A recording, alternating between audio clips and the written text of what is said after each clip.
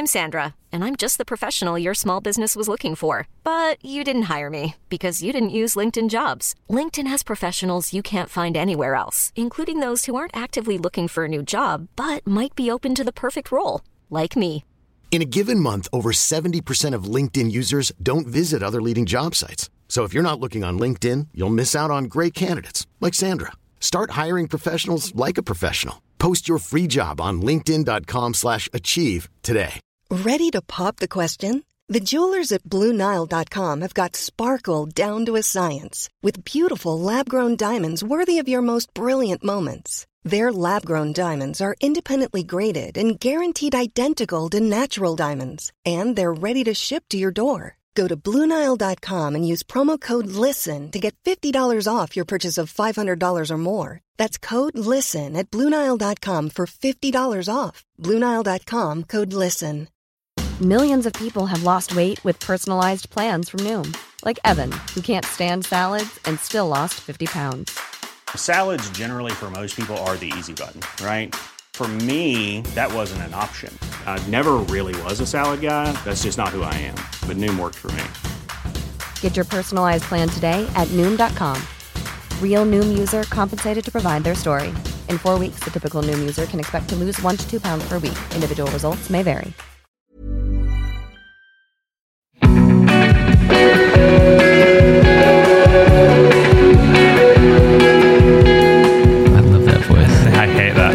I didn't have that until like a couple months ago, and now that it started, it just does my head. I appreciate I also have started doing a podcast, and I just experienced that for the first time with somebody doing a Zoom call, and we were both really thankful that it was so communicative. Like the voice of Zoom is like leaves no room for passive aggression, no room for miscommunication. They're like, you are being recorded. Like you like decided the you robot want that in 2001. I didn't know if I could go there, but yeah, that's exactly what it is. I'm sorry, Dave. I just watched that movie. I'd never seen the full thing, and they were showing it at like a theater in Nashville. It blew my mind. It was crazy. That movie's a trip. Yeah, wild. Like crazy thing to see in person too. Sorry, not in person, like in a theater. Great, yeah. I remember I saw it at a theater because it was like the 50th anniversary, like a few years ago or something. They did it with like the intermission and everything. It was really cool. Like you went in and they did the overture and stuff. Yeah, they did that. Yeah, it was sick. They did that at the theater we were at too, and I just kept looking around and being like, is everyone just like down for this? Like, are we all just like accepting how fucking weird this is? But yeah, it was a great experience. I remember when I went as well, because it was a distance when you went and saw it. It was a few months ago. Yeah, it was. I mean, it was actually only like 3 or 4 weeks ago, I guess, that we saw it. That's what I want to get back to, when you can be in a theater with people and everyone's kind of right next to each other and it's a full house and you get that collective, feeling as the lights go down. Yeah, it was so nice to like, I think they actually had, now that I'm thinking about it, I think it was only like 75% capacity or something. But even then it was like, I kind of liked sitting next to someone I didn't know that like I wouldn't have particularly sat next to just because it was a stranger, like some part of that experience of just having totally your own perspective of something in a room full of people who are having also their own perspectives of something was like, that's half the fun of going to a movie, is you get to feel like your own little, like, you get to be hate to use the phrase main character, but yeah. As long as it's not to the detriment of your experience. Remember I went to the theatre a couple of years back, and I can't remember what it was to say, but it was just really like unfunny comedy. And it was kind of like old fashioned, and there was a guy in the theatre, was in his mid 60s maybe, and he had this really high pitched laugh, like just the whole way through, and it was horrific. God, but don't you love it? I just went and saw they were showing Children of Men. I don't know if you've ever seen that movie. Yeah, I can't imagine that in the theatre with the beautiful kind of long shots and takes. And incredible. Amazing. That was the first time I'd seen it, but I also sat next to someone who, like, there aren't very many funny parts in that movie, but this person really was getting pleasure. It's a pretty bleak film. So I could not imagine sitting next to this person in, like, I don't know, some like early 2000s comedy, because this person was like losing their mind every joke. But it was like endearing. I missed that feeling of being frustrated or being like, how is this person not getting what's happening? Yeah, when our lives have been so condensed into this, handful of maybe like 5 or 10 different feelings like the last year. Wow.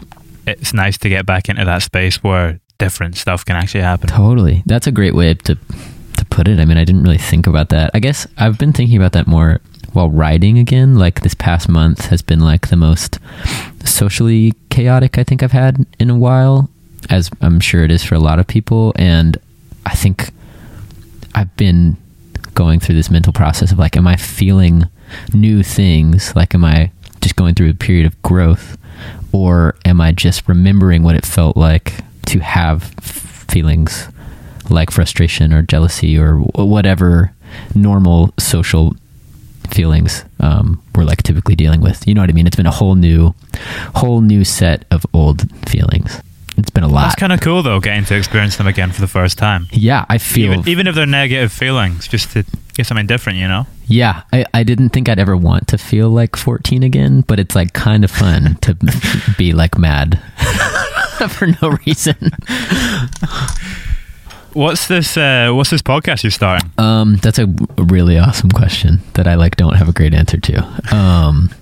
I just during the lockdown, I was like getting really into podcasts, and just like found myself listening to them a lot, and just had the classic like, oh, I wonder if I could do that too thought, and then just assembled the group of people that kind of like helped my like first album come together, and thought that it would be a cool concept to just interview all of those people and just do like a short season, just have conversations with those people and ask some questions about their experience, like contributing awesome stuff to the record. So I think it's only like 6 or 7 episodes. Thanks. What was your experience like starting this? Like, because you've been at this for a minute. Like, this is like such an awesome established thing. Well, I mean, we started off doing like video interviews to start with, like in person, like at shows and stuff. But then obviously when lockdown happened last year, I was very hesitant to go into the Zoom world and start doing podcasts. But then when it became apparent that this wasn't going to go away for a while, in order to speak to different people, it became the natural thing. And then I just kind of got into the rhythm of it, and before you know it, you're putting out like 5 a week or whatever, and kind of you're in that flow state. Yeah, that's incredible. What was your hesitation? Because it's not as good as being in person. Which, to be honest, I still stand by that. Yeah. It's just you've kind of got to accept a watered down version while we're in this pandemic. Totally. And I think this is a time that podcasts can serve well, considering, like you said, we're only experiencing a handful of emotions, or were more so a couple months ago. Even just hearing 2 people talk and potentially brushing against other emotions is like, I don't know, like cathartic. I think it makes people more willing to open up when we're kind of in the pandemic and we're doing this, because it's a space that they don't really have in their life. Like, we don't have the coffee shop, Right. We've got to find somewhere else for that outlet. Totally. And most of us are doing this from our rooms or our homes, where like we've probably been sitting with the thoughts that we're going to share in a conversation, like in our heads all day beforehand. You know what I mean? Like, I've loved being able to like just go straight from literally sitting on my bed watching a movie to like walk over to this desk and put the laptop down and then hop into conversation, like being the same person that I was when nobody was looking. You know what I mean?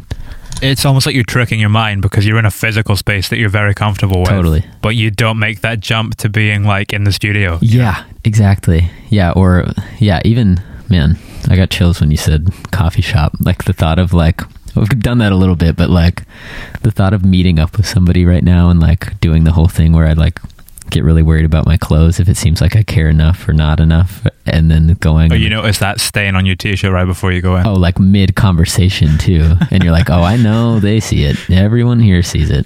Yeah, I mean, as you say that, I see that I have pineapple salsa on my pants that I wore yesterday. I think I've got a bit of chocolate on my t-shirt as well, so. Oh, but that's... You're not alone. Okay, thank you. That's endearing. I love that it is chocolate of all things. It's like... I think that I was having a cornetto. Oh, I don't think I've ever had one of those. Are they British? I guess so. Yeah, I don't think I've had one of those. That's weird.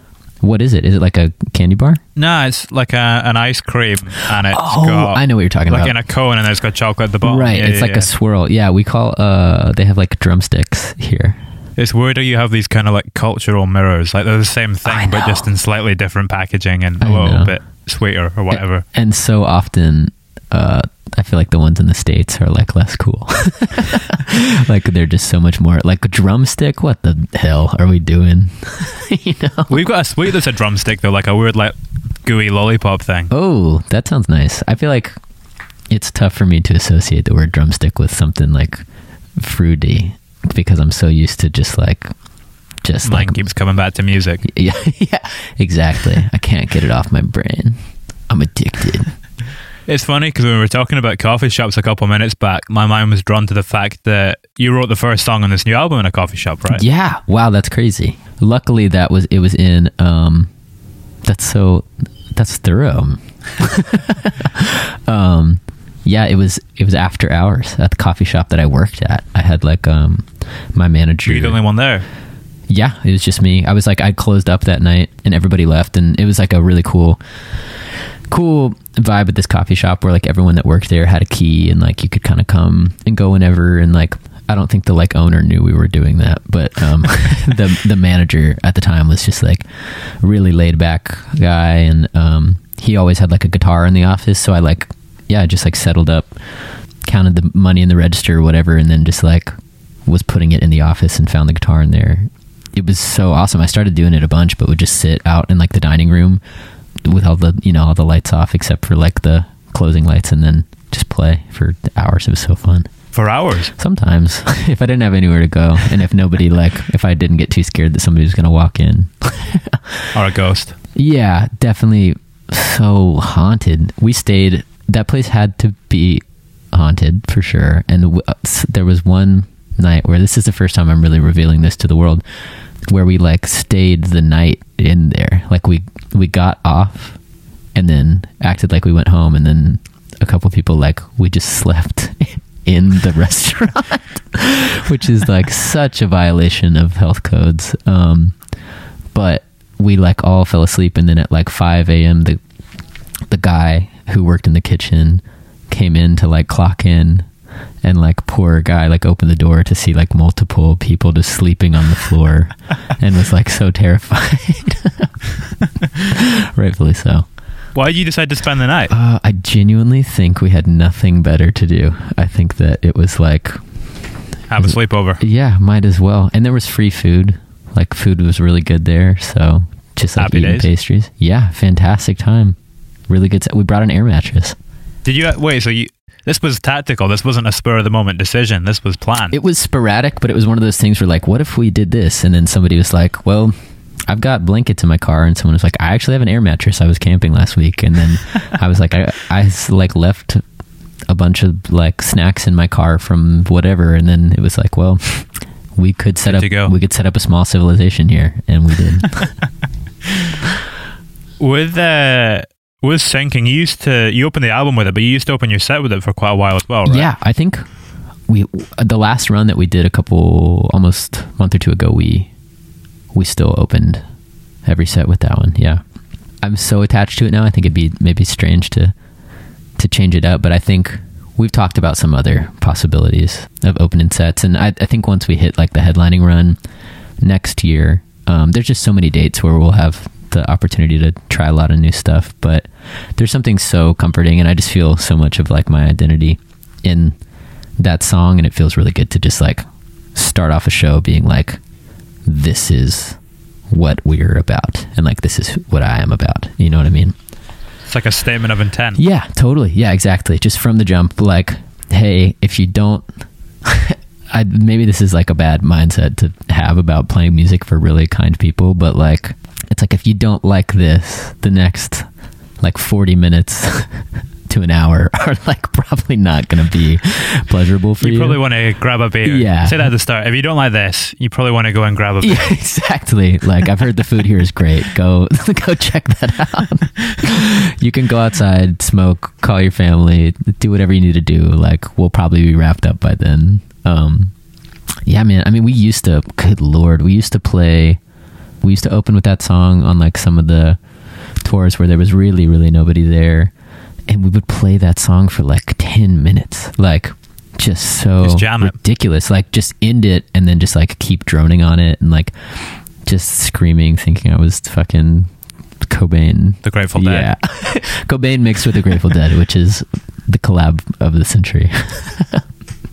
You reference the Grateful Dead in this record, don't you? Oh, yeah. On is it Why? What's the song that's got the chorus where you have all the different? Cinnamon. No, it's not Why. Yeah. Cinnamon. Mhm. Yeah. Yep. Yeah. Sugar Magnolia. Right? Yeah. I think. Wait, is that what the words? Sugar Magnolia. Yeah. Yeah, it is. Yeah. Dude, I was just saying last night to my girlfriend, like, if I had to, like, if someone asked me to just speak the words to any of those songs, I don't think I could do it. Like, it's such a muscle memory thing to like sing them, and same with the guitar parts. Like, I couldn't tell you what chords or notes they are, but it's so strange how it's such a muscle memory thing. Yeah, I guess just once you've been on the road and you're kind of playing them for such a while and you get that consistency going. Totally. Yeah, I miss that feeling so much. Like, that's my favorite part about tours, being able to like physically feel. Like, I remember the first time we started to play hour-long sets, like, we were all just so dead afterwards, and we're like, how the hell are we going to do this every night? Like, that felt like, that felt like a Grateful Dead set. And then 2 months of doing that, an hour like fucking flew by, and then it's like, whoa, we could have kept going for another hour. Like, I miss that feeling of like being in the routine. I'm really looking forward to that. It comes back to muscles. You just build them up as long as you keep exercising. Literally, I mean, that set. Yeah. I mean, same with, literally singing. I miss that feeling. Like, my voice feels so weak now. Like, if I talk too much in a day, I get tired. So like, touring it's going to take a minute. I've got to start singing a lot before we get back out. It's such a strange environment because on the one hand, it's constantly changing. Every day you're on a motorway, you're on a road, and it's shifting. Right. But then at the same time, there's a massive degree of consistency about it because you're always on the road. Yeah. You're always playing the same set every night. And I think that can be a brutal realization. It's tough to navigate. Yeah. Yeah.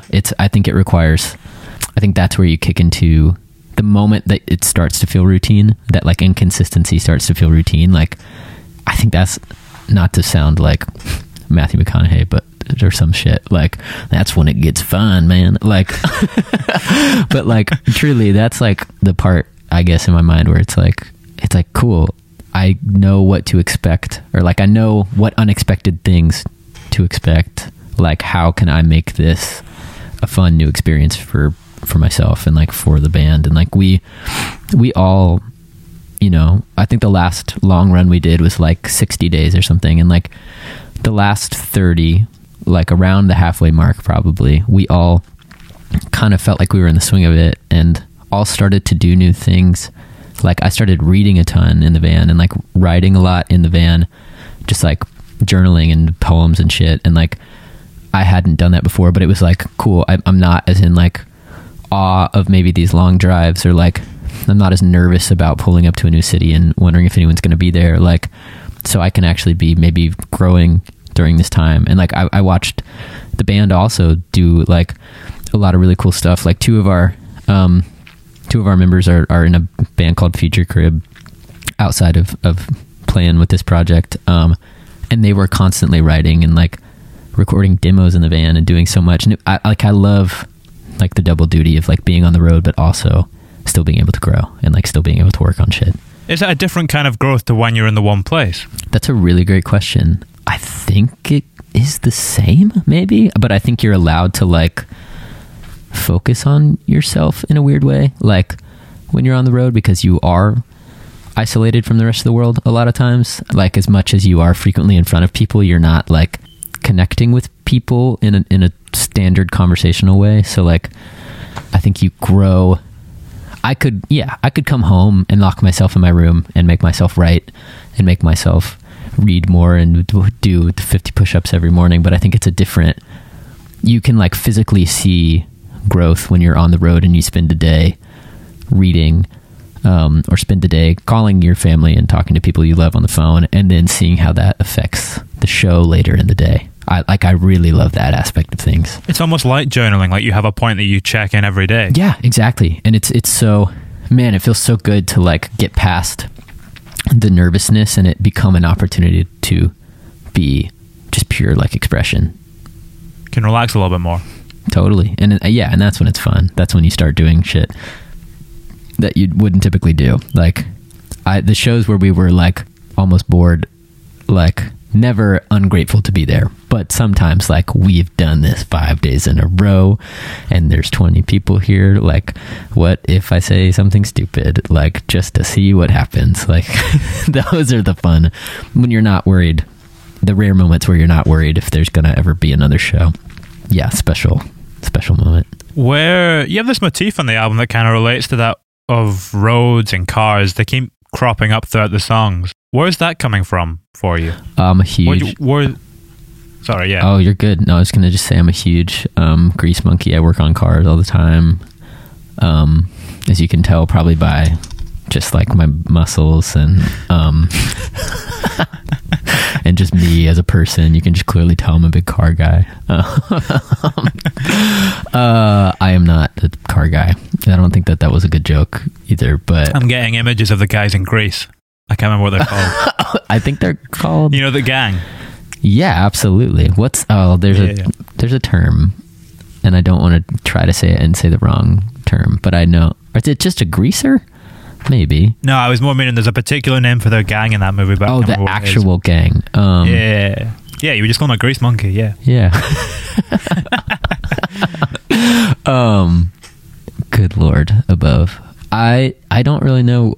I don't think that was like an intentional thing. I think it just like was by way, or like talking about those images so frequently. I think it was just because it was like our life for a while. Like finishing up writing that record like was a lot of time spent in cars, and I think hopefully that's like a relatable thing for a lot of people. Like a lot of my formative memories and like memories with music, particularly like listening to music and it really mattering to me, were like on road trips as a kid or like in the car. I spent a lot of time in the car when I was a kid because my parents lived far apart from one another, and so my mom lived for most of my childhood lived like a 10-hour drive from my dad. So if I, every time I got to see her, we'd spend a lot of time in the car. Like, and she was crazy. That's like the length of the UK. Yeah, exactly. Yeah, that's like driving from one end to the other. That's so wild. Yeah, that's so funny. Yeah, that's like middle Tennessee to northern Florida is like a 10-hour drive, and that's with my mom driving, so the pedal was definitely pressed to the floor. But yeah, I mean, I spent a lot of time in cars, which is not an exciting sentence and not anything super special, but it definitely like, I think it bled into how I see the world quite a bit. In what sense? Just like, I think just because it was like best and worst case scenario for me, just because I had such an active brain when I was a kid. Like I was just so sensitive. So like just a lot of concentrated time for my brain to just kind of go wild. So I think I had like a lot of fun on those drives where, whether it was conversating, like talking. I don't know why the hell I said conversating.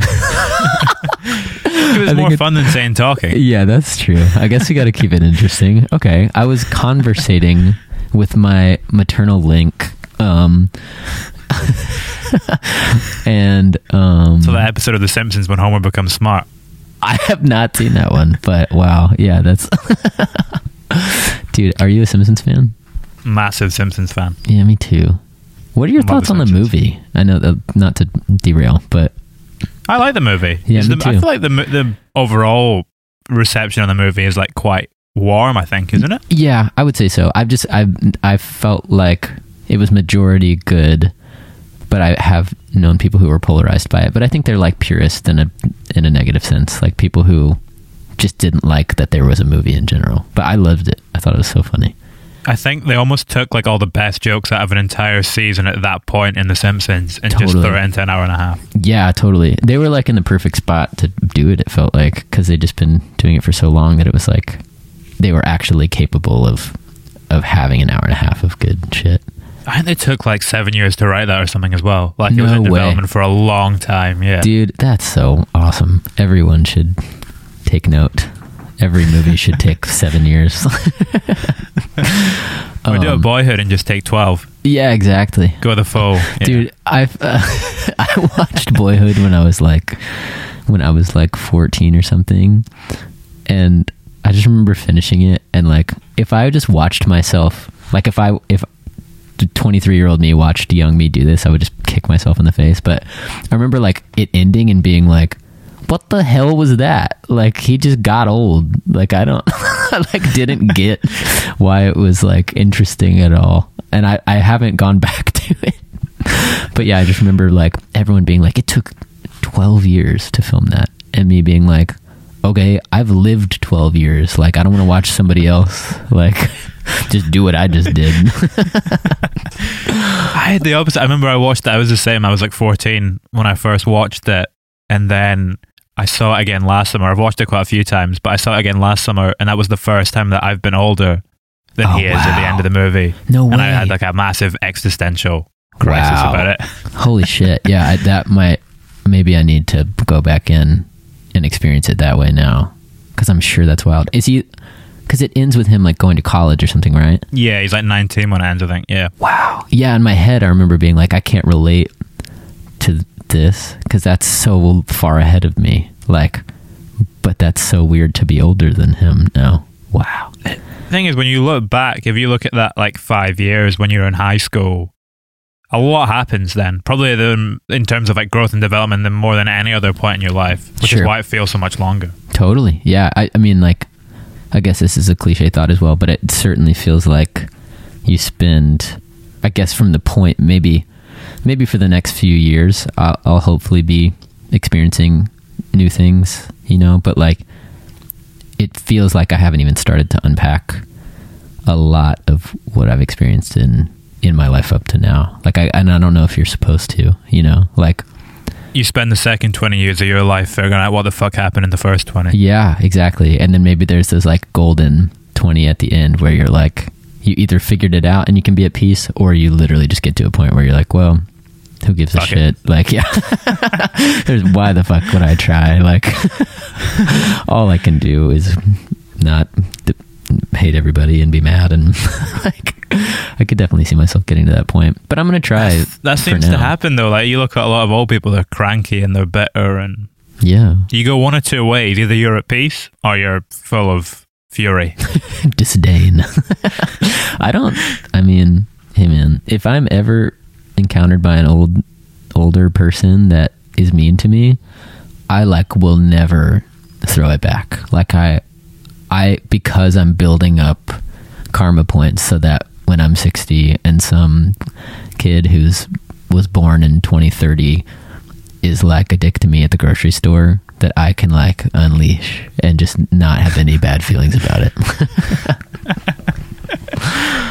No, I hope to be a pleasant, this has been a theme of this conversation, but I hope to be a pleasant older person. Or like, I don't know, I just got to hang with my grandpa on my mom's side, who like I haven't gotten to see much over the past couple of years, or really a long time. And I was just fascinated by how many stories, he had to share. And he really only opened up on like a handful of them, but it just made me want to be at an older age than I am now, and have actual perspective, and not just like still feel like I'm flailing, you know what I mean? Like, it made me look forward to the stages of like being able to see why things happened, and like to see what's important from the memories that we make, Does making an album allow you to do that in a smaller way? It's funny you ask. Yeah, that's really funny. I forget that that's like a good place to do that sometimes. God, it's so wild to me how little I take advantage of how awesome music is sometimes. Like, I sit here and freak out about like, yeah, man, I hope I have perspective. Like, I hope I somehow figure out a way to reflect on all this stuff. And then, yeah, literally the thing to do would be to write a song about it. But like, I'll end up and just like go, I don't know, I'll like go for a walk and then go buy expensive food somewhere and then eat it and just go to bed. A lot of times, like, I don't even turn to music when I need it most. It's so funny I never thought that would be how I process something. Are there some things that you would rather keep free from the music, though, and just have as topics that exist outside of it? Man, that's another really, really great question. If I were to ever be at that point, I don't think it would be because I didn't think there was anything that music couldn't touch on. I certainly don't think anything is off limits in music, and like I've used it before to explore really difficult internal conversations, and like it's really helpful. But I think I don't know if I'm at a point yet where I could really confidently share some of the music I've made about really, really difficult internal conversations. Like it's so funny, like Sunflower felt the years that those songs came together, like it felt so confessional and so like I am bearing my soul right now. And then like kind of in the process of finishing it, I realized like I had a whole new set of things that felt taboo to talk about and felt like vulnerable and fragile. And so I think, when it's time for a second record, like I think it's just going to be a whole new list of things that feel vulnerable, because like I guess making that record was effective personally in it making me feel confident to talk about just like emotions, because I think the general thing with that record is just like emotion, like, and it's raw. Yeah, totally. And like it's not totally, like I'll be the first to say, like I don't think a lot of those thoughts are fully realized, and I think a lot of them were fueled by like buying cigarettes for the first time, like just like small things that you do when you're young that like do trigger as much of an existential crisis as you can have. Like, and I think there's a lot of emotions on there that like I think were deeper than I was, and I don't think I understood at the time why they were so deep. But I also now feel like I feel more confident in telling the people I love when I'm sad or when I'm depressed or like, on the verge of a breakdown. Like those songs back then felt like the only way I could tell people that. So like now it's really interesting to figure out what music can be a tool for now that I've reached a point where I feel more confident just talking. You know what I mean? Yeah. I mean, it's like Say My Name on the record. That was written right before you went away for a while. Yep. In hindsight, if that had happened now, would that have taken place as a conversation rather than as a song? So likely. Yeah. And it's wow, that's a really awesome question. I guess like, yeah, I was having conversations with people then about those feelings, but I don't think I was ready for other people to be right, maybe, or to actually be able to help. So yeah, like that song was like a textbook cry for help, a textbook like this is me at my lowest point. So now I certainly would tell someone, because I can't really afford to like go back to that place emotionally, that I was feeling that way. But at the same time, when you weigh the possibility that writing a song about it could help other people, it's a strange balance of like wanting to be honest and vulnerable with people in your life, but also wanting to make art that could help a lot of people at the cost of your feelings sometimes, or of like your sanity. I guess the other thing is, when looking back to that in hindsight, sometimes the only way to know that you're on the edge is to go over it. Sure. And if you didn't know that you were on the edge, it would have been a lot harder to have that conversation. Yeah, totally. Yes, 1,000%. And I didn't know that, man, that's a theme, I guess, of the record too, or just like of that chapter of my life, was just like not realizing the edge was very real, and having to lose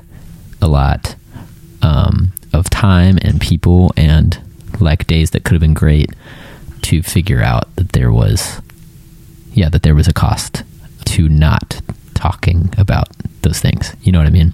Has it affected your songwriting since you've been able to open up about them now?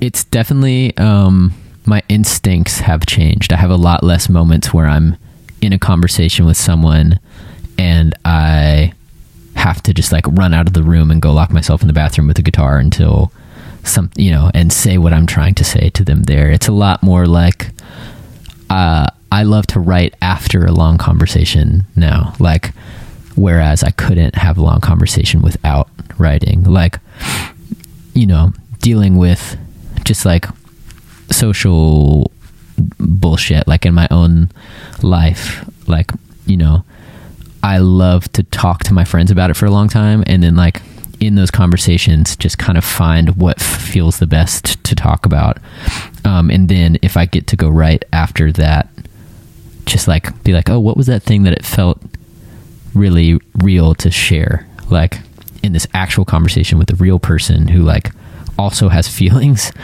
and like how would that look to put into a song. Like, so there's definitely an awareness now, for better for worse, that like, cool, there are people on the other end of this, and it's hard. I think it would be hard without consequences to go back to writing some things like that I've written about before, just knowing it affects others. When you say without consequences, what exactly? I think just like the classic, like, I don't know, like I loved the tortured artist shit when I was 18. Like I didn't get that you could really drive people away, you know what I mean, by being a mess. Yeah. Sounds like you it sounds like you understand. I read a lot of Kerouac growing up. Shit.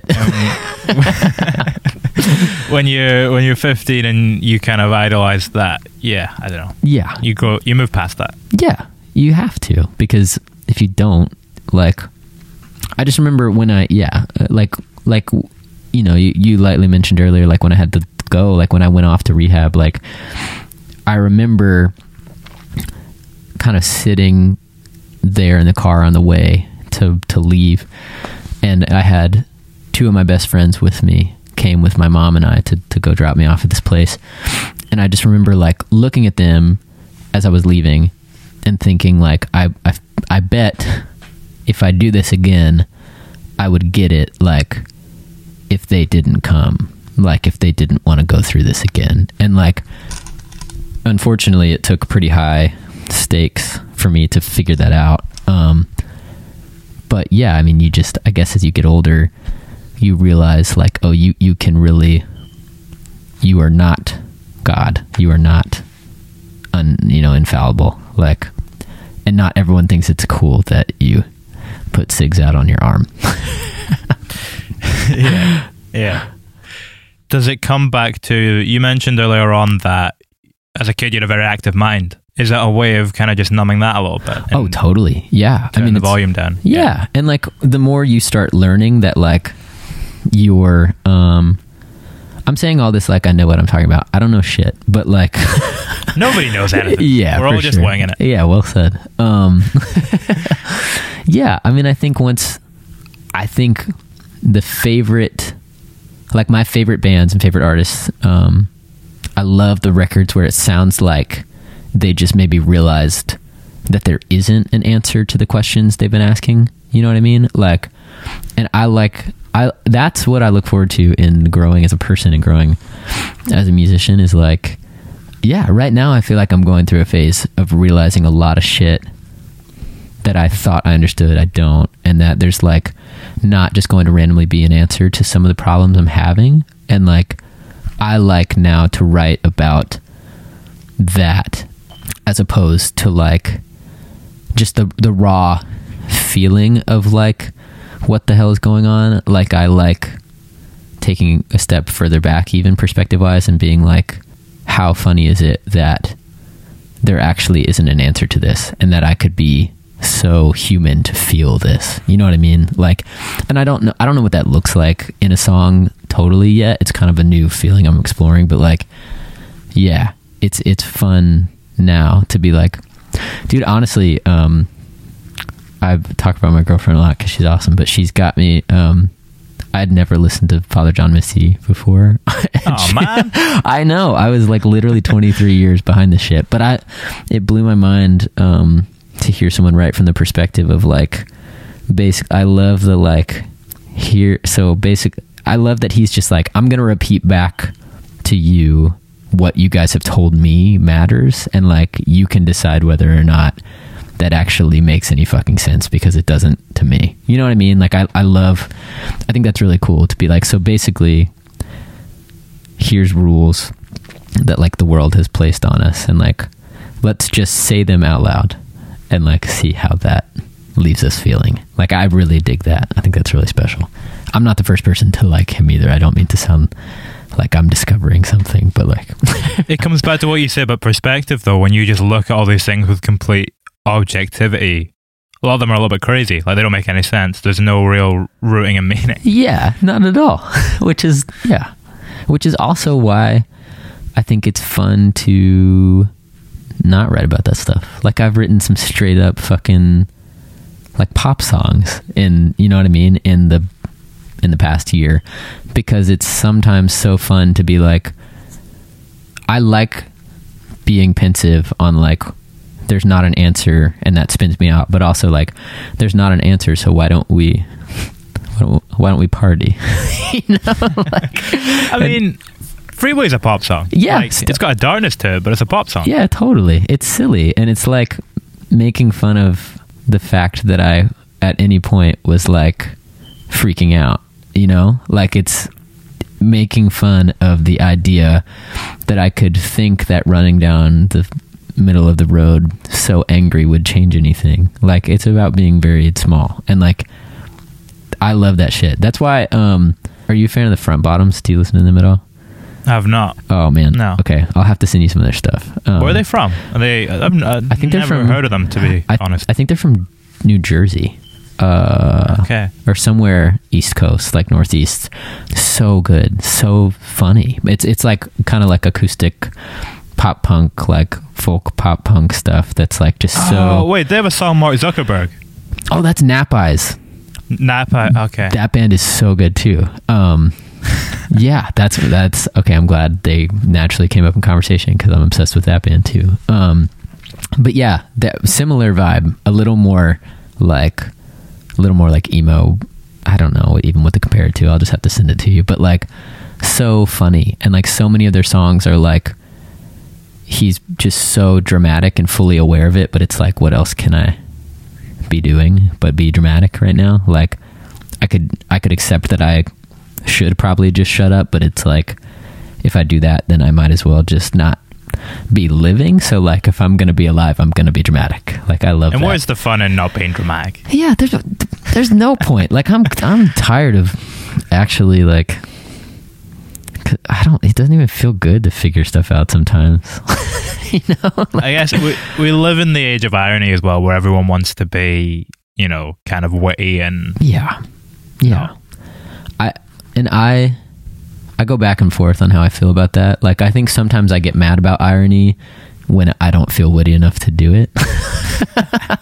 When I feel too tired to try to be ironic, I get really pissed about it. But yeah, it's totally the voice of like our generation is like very like postmodern, I think is a word I learned recently. Because we're fed up. We look at global warming, and then we look at like racism and all of these hang-ups from the old world, and we're like, why is this still such a big problem? Right. And we're relying on people that are older than us to catch up.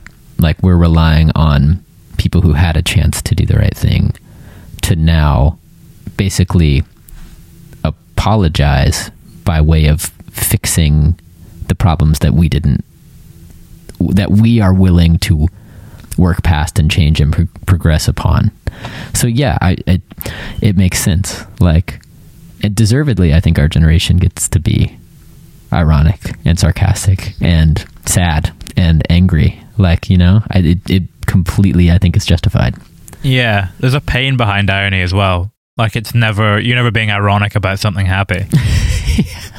That's a really great sentence. Yeah, it's so true. Yeah, and we're all hurting. I think that's where I get like earnest to a fucking fault sometimes, that like in irony, I struggled so long, like I was saying, with like not being able to say how I felt. And so sometimes I hear, you know, ironic tones in songs, and I just want to like abrasively hug the person that's singing it and be like, you can just say you're hurting, like it's okay. Like, I don't need fucking alliteration right now. I just need you to hug me because I actually deep down am freaking the fuck out. Like, you don't have to. I get it. You're smarter than me. Just hug me because I'm losing my mind. You need to use that in something. I don't need alliteration right now. Wow. I just need you to hug me. What the fuck? I'm gonna write that down. Hold on. I don't. I'm literally typing it in and out. Alliteration. You snatch stuff like this from conversation quite often. I think so. Yeah, I think it's like pretty. I don't do it like. There's so many people in our like generation of musicians that have just such an amazing ability to write conversationally. Like, obviously the entire family tree around like the Phoebe Bridgers world. Just so many incredible lyrical songwriters. Not to put them in a box just as literal songwriters. Like, those people do incredible things, but like I it's daunting to me sometimes because I feel like I can't.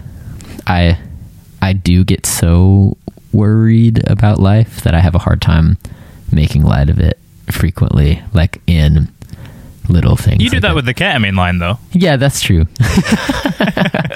I tried. That song was the closest thing. I think that was me being like trying to be accepted by the world of really awesome people writing songs in Pasadena.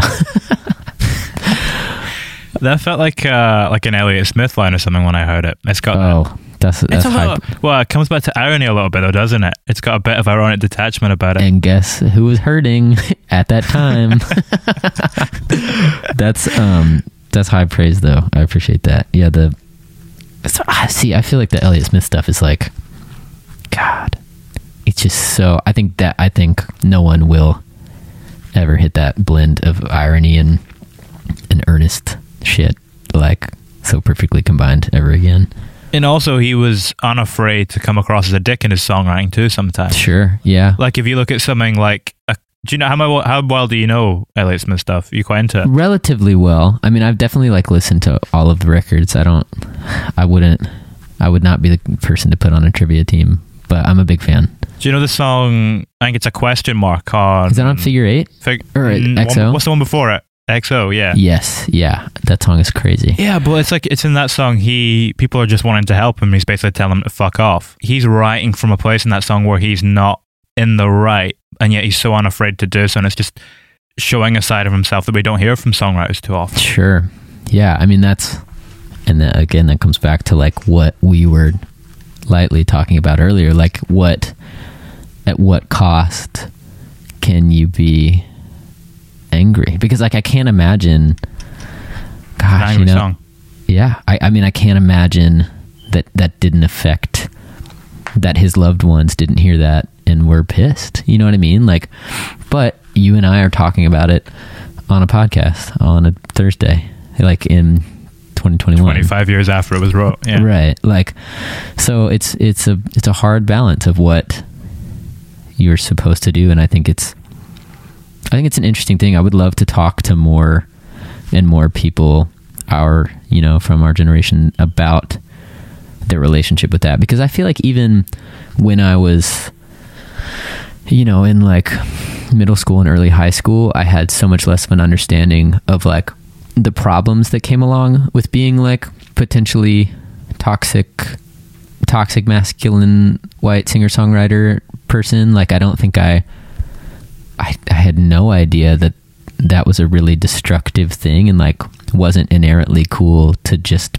be a dick. Like, and I think I really idolized a lot of musicians. Like, I was like the biggest Jim Morrison fan ever when I was 14, and then I remember turning like 18 and like hanging out with people who were so much smarter than me, who were like, hey, fuck that guy. Like,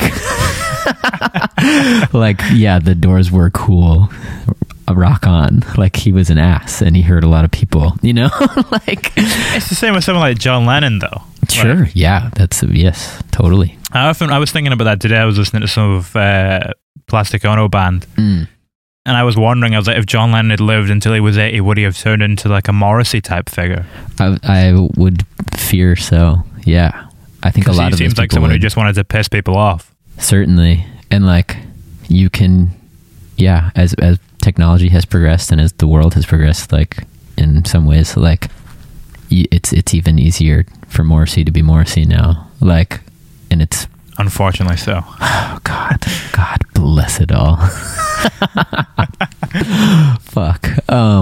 Yeah. I that's always a really interesting conversation to like consider. Like, what would a lot of those people be doing now? Like, what would Kurt Cobain be writing about now? And like, what would Elliott Smith be writing about? Or like, yeah, any of those like classic, you know, just that like figure of person, like who had such a strong controversial voice back then, like where would they stand today? I think it's really interesting. Yeah, just because the world's changed so much and the environment we live in now is unrecognizable compared to when they existed. Yeah, I couldn't imagine, like, we're gonna have a really probably like unprecedented, obviously, like go of it to see where things are 20 years from now, if there still are things 20 years from now. Like, it's gonna be, I mean, even the shift in our lifetimes, like I'm 23, so like what has changed in that time? A lot of things haven't, but like the things that have changed are unfathomable. Like the internet. Yeah, I mean, so like my friends and I were kayaking the other day, and my friend's cousin was in town, and I love him so much, and he was like floating down the river, like like literally smoking like a spliff, just sitting there, and he was like you're the last generation to be born in a world where computers weren't calling the shots. And I was like, okay, you're really stoned, but that's true, and you're really funny for saying that. But yeah, I mean, it's so weird to think, like, I have younger siblings, like I have a 2-year-old brother, and like wow. He will not know a world where like a smartphone isn't a thing, and like it's just, I don't know, it's just interesting. It's crazy. Thing is though, if we do make it to old age, we'll probably barely remember that world. We'll have a handful of memories at most pre-cell phones. Right. Yeah, I mean, I remember the formative times of, like, I remember first getting a phone and like those memories, but it was always, I don't remember a world where that wasn't an option or something that I thought that I really needed to have. Where did your 5 types of beauty come from? I wanted to touch upon that before we wrap up. Yeah, totally. That was Joey, the director, for the most part. That was definitely him just running some like really broad ideas that I had through his like incredible, wildly analytical filter of a brain. And he sent me all of those things and was like, okay, these are like the themes. Okay, like it doesn't sound like we're having like a conversation on it. And he was like, oh no, we're not. Like, this is what they are. So, but did he take that from the music? Did he listen to the 10 songs and then apply that to them? Yeah, it was from the record. A combination of him just hearing the record and then also just us kicking around really broad like visual ideas. Like a lot of the music videos are really collaborative in the sense that like I will come to him with like one idea and be like, hey, what if, I don't know where this fits in, I don't know if it even makes the final cut, but like, what if there's a scene where we're doing a synchronized dance on a tennis court and I'm in all white? Like, I think that was literally the only thing I brought to him for that music video. And then like a couple days go by and he sends me some giant like some giant like iPhone note that has like an entire treatment and all these crazy thoughts and other scenes cut into it. I think it was predominantly him listening to the record and then just like smoking weed and listening intently. That's where the hypnotizing comes from. Yeah, certainly. I'm not going to try to have some clever answer to that. Yeah, it's definitely what it was. The hypnotizing works better if you're stoned. Yeah, it does. It's kind of scary if you're sober. I recommend doing it. Not maybe, I don't know. It's so funny. That video has been like, so many people have like felt the need to express that they don't like that there's a bunch of words in the video. Like some guy commented yesterday on that video. I still get the notifications because I think it's just entertaining sometimes and makes me not take myself seriously. Humbling. But yeah, truly, constantly. But somebody commented and said, like, congrats on a great song. This would have millions of views if the video wasn't a fucking PSA. I thought that was so funny. That's bro. Yeah, but that was one of the nicer ones. Some people are just like, dude, the best one's Joey and I laugh about this shit all the time. People will just comment and be like, indie rock is not for me. And we're like, what? Then you don't have to be here. Oh, yeah. Very funny stuff. Where was the darkest place you ever found beauty with your music? Coming back to those 5 concepts. I think kind of the whole, I hope this doesn't sound like a cop-out answer, but like just kind of the whole chapter that Sunflower was about, like those young adult stages where it seemed like something bad would happen or I would find something out about life I didn't want to find out. And instead of it translating to knowledge, it just propelled me into another place where I felt like I was finding out something I didn't want to find out. Like, you know, those years when you're like, I felt like it was from like 12 to like 20 that it, which is a long window now that I'm thinking about it. Like, what happened in like 8 years? A lot. I think I was dealing with a lot of stuff from my childhood, a lot of traumatic things from my young childhood, and had a pretty tough go just with mental health all of high school and all of early college stages, which was like developing into, you know, like we said before, like I had a really bad relationship with alcohol and still don't drink to this day. And I think just kind of discovering the depths of my sadness and addiction and things like that. I think just that whole record was about a really dark time, and it was like 10 moments where light shined through. And I you know, gathered up whatever scrambled thoughts were coming at that time and was just like lucky enough to get them down, you know? So like, I guess just that whole period of not knowing anything about life. Yeah, I don't know. I don't think that was a great answer, but that was, because it ties back into what we were saying about these unanswerable questions. Sure. It's like in the search for answers, you just kept kind of going down the rabbit hole and finding more questions. Sure. Yeah. But then through that, you get growth. Yep, totally. And like some of those songs I think were solutions and were answers. But yes, like you just said, like you get the answer, and then it's the hard part because it's like, sweet, you have the answer, but it doesn't feel any better to have the answer. So I guess those songs, yeah, were just the few times that I had a complete thought, and was able to make even relative sense that now exists forever, in form of a song, to like reference to help down the road, you know? Like, I guess all of that sadness and all of that confusion and pain from that young period of time, the music has made light in that it has become like a reference point for where to go from there. When you listen back to the album and you read back your journal, how do those two feelings compare? It's like the companion piece. It's like the same thing. It's really interesting. I did journal a ton while we were making the record, and the feelings were so wild. It's just crazy thinking, because a lot of my fear while making the record was like, I'm not getting my point across, and like I'm not capturing these feelings. But it's really nice to look back and be like, I couldn't help but put those feelings in the record. Like I couldn't have taken away some of that anxiety or taken away whatever in that process if I tried. Like it was just naturally there, you know? It wouldn't have been true to the moment. Right. Yep, totally. Which is like, I guess all you can do with the record. Like hopefully I'll write songs that I'm happier with down the road and like whatever, but it's all going to come to like a good record. It just seems to be about letting people know where you were at and like making it feel like somebody could just swing through if they needed to and like see the full picture of the room that you're in and then move on.